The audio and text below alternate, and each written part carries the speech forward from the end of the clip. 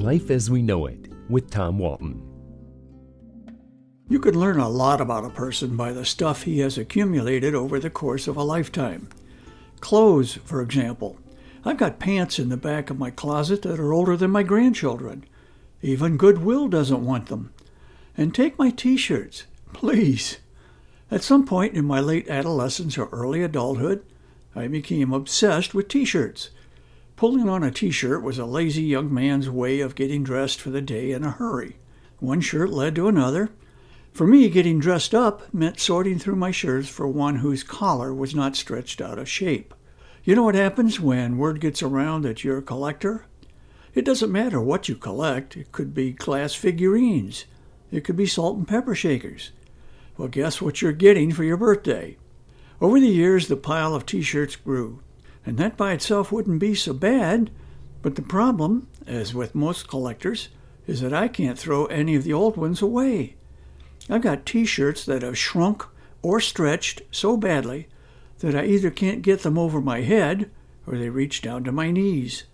The result of this almost manic emotional attachment is a closet full of t-shirts in every color imaginable, touting products, exotic destinations, and even clever insults, some thinly veiled, some not veiled at all. I decided to go through the piles for old time's sake. It was like reading a personal journal printed on a durable polyester blend. A dozen or two relate to a passion of mine, baseball.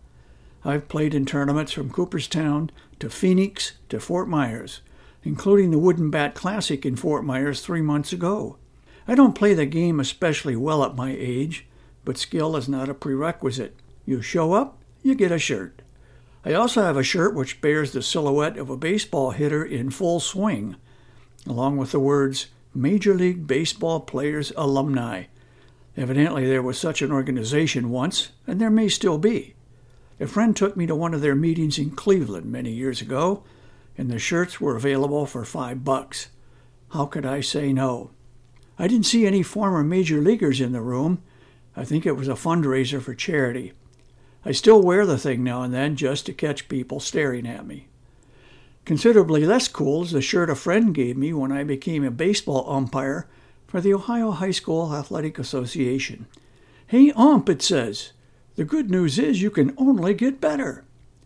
Another of my favorites is the shirt the Rotary Club of Monterey, California gave me when it was announced that I would be leaving to become editor at The Blade in Ohio. It said, Rome, London, Paris, Toledo.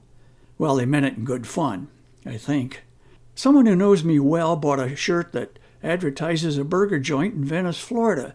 On the front is a logo of the place. On the back is this message, I am a second-hand vegetarian. Cows eat grass, I eat cows. I have another shirt I received as a gift, but I still haven't worn it. It simply proclaims that old men rule. One day when I can no longer disavow my age, I will wear it. For now, I'm still in denial. Life as We Know It is written and hosted by Tom Walton and is a production of WGTE Public Media. Life as We Know It with Tom Walton can be heard on WGTE FM 91 every Monday afternoon during All Things Considered at 5:44 p.m.